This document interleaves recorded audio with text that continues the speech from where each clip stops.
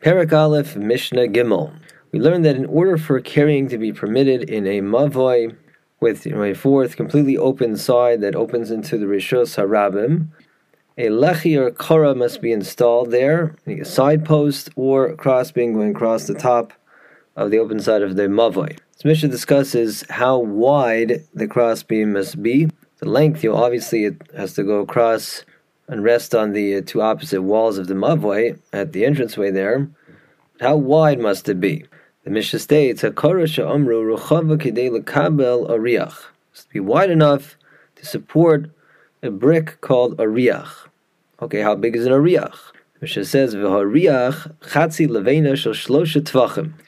Ariach refers to half of a levena brick, the levena brick itself having dimensions of 3 by 3 tvachim. Therefore, the ariach, you'll cut that in half, is 1.5 tvachim by 3 tvachim. So at this point, one might reasonably conclude that what the Mishnah means is the kara crossbeam for the mavoi must be a full of 1.5 tvachim wide, meaning you have the same width as this ariach half brick. However, the Mishnah teaches that's not necessary.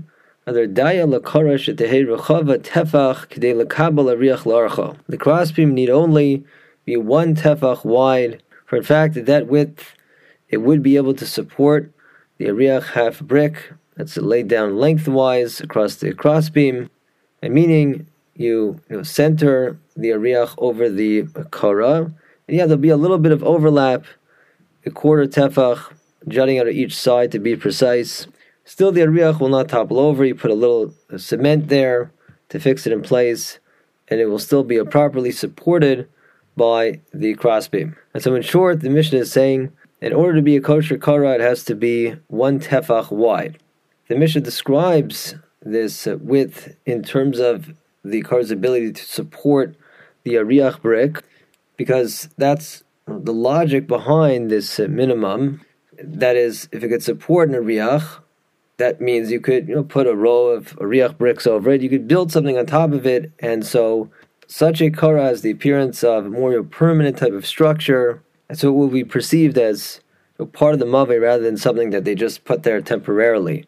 And therefore it serves its purpose, which according to most opinions is to serve as a reminder to the people of the mavoi that this area is different from Rishos HaRabim. You're allowed to carry here, but not in Rishos HaRabim, not in this street beyond.